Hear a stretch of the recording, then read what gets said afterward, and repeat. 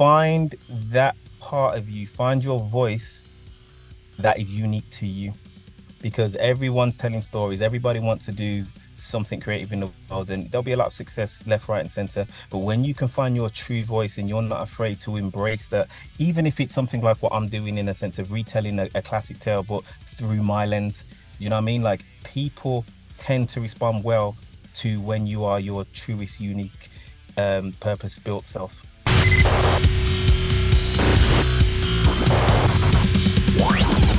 Today we are joined with Daniel Alexander, who is the director of the Wizard of Oz horror, Gale, Stay Away from Oz, which you can check out right now on the Chilling app. It is currently a short film, but plans to be something even bigger. And right after we watch it, we got to have this awesome talk with Daniel, pick his brain on his history of the Wizard of Oz, the inspiration to make it extra scary, how it works with copyright use, public domain, and his deep dives into the books, the source material, to bring some untold and unused gems from that to life. Lots of exciting stuff. The short was freaking awesome. And yeah, let's get into this talk with Daniel.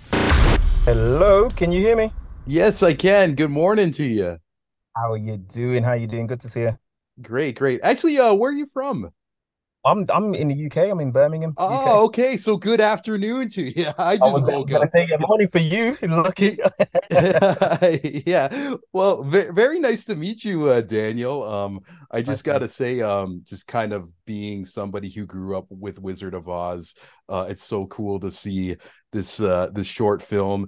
And even one of my earliest memories of watching movies is watching the second film, Return to Oz. So to me, Wizard of Oz has always been a horror for me. you. Yeah. I'm I with you on that. and I kind of just want to know like your history with the franchise and what kind of like inspired you to make this idea a horror. Sure. I think listening to you, it sounds like we're in a very similar place because that was my experience too. The Return to Oz for me was an absolute horror film. That's all it was. To this day, when I think back at the point in my life where I watched it, that was creepy as hell. I'm like, this is for kids. Are you sure? And do you know what I Hell mean? yeah. So I kind of agree with that. I was completely fascinated with the whole world of the Wizard of Oz. Like I love the fact that there were so many books that the films were based off, and so many things that were kind of untapped. And for me, I was just really curious. I was really curious about how how can we continue this world, and how could I kind of create the world that I wish that I could see with the Wizard of Oz today. I know there's been so many remakes and so many spin-offs and things, but again with the return to us being such a horror-esque film, I just wanted to continue that, to be fair, from a very selfish point of view. I just wanted to explore and experience that all over again. Yeah, and I really like the concept, and obviously other people do too. I think last time I checked the trailer, it was at 2 million plus or something like that.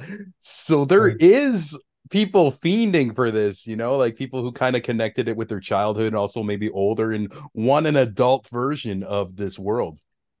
Yeah, it's true. I think that so many people are, well, there's always going to be people on both sides. It's a classic. People don't like when you touch a classic. Yeah.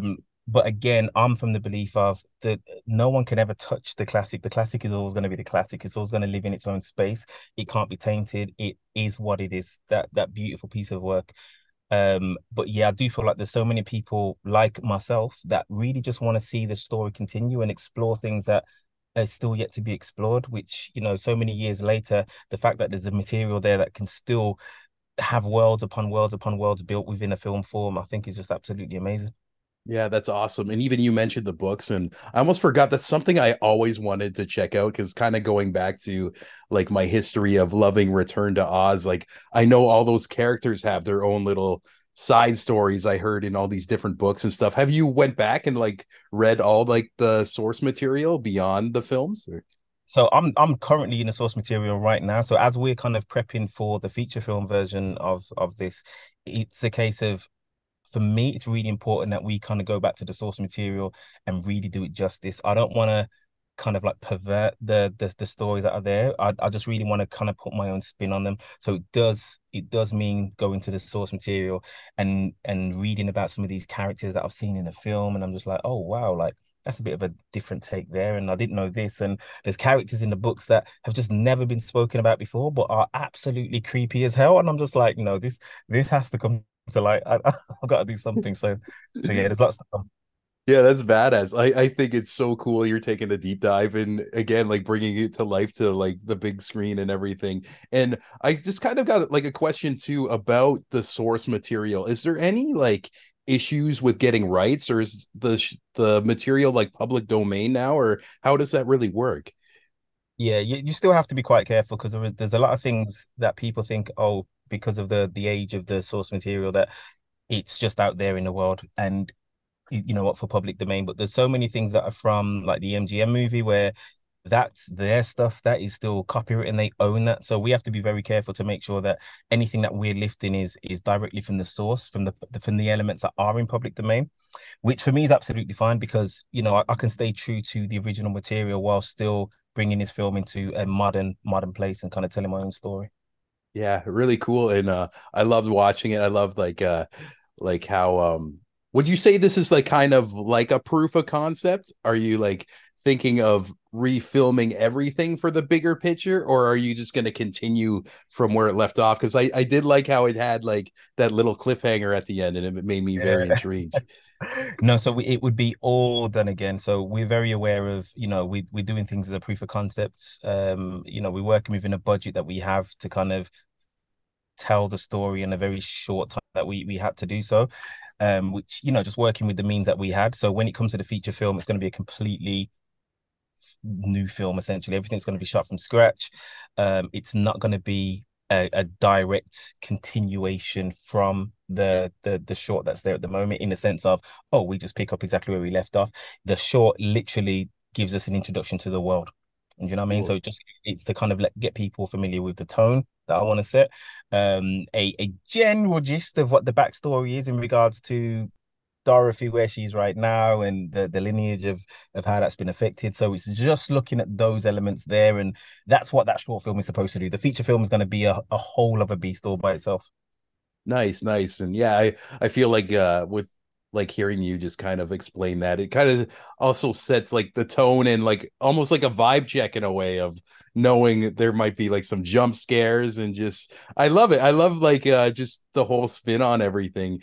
And just kind of like going back to like now you're talking about like reading into like the books and stuff, and you mentioned some creepy characters. Is there any like standout like hidden gems in your mind right now that a lot of people don't know of? There's loads, and I'm not going to tell you any of them before All right. Love it. somebody else jumps in there. But I think there's so many characters in there. Like one specifically that we're trying to explore.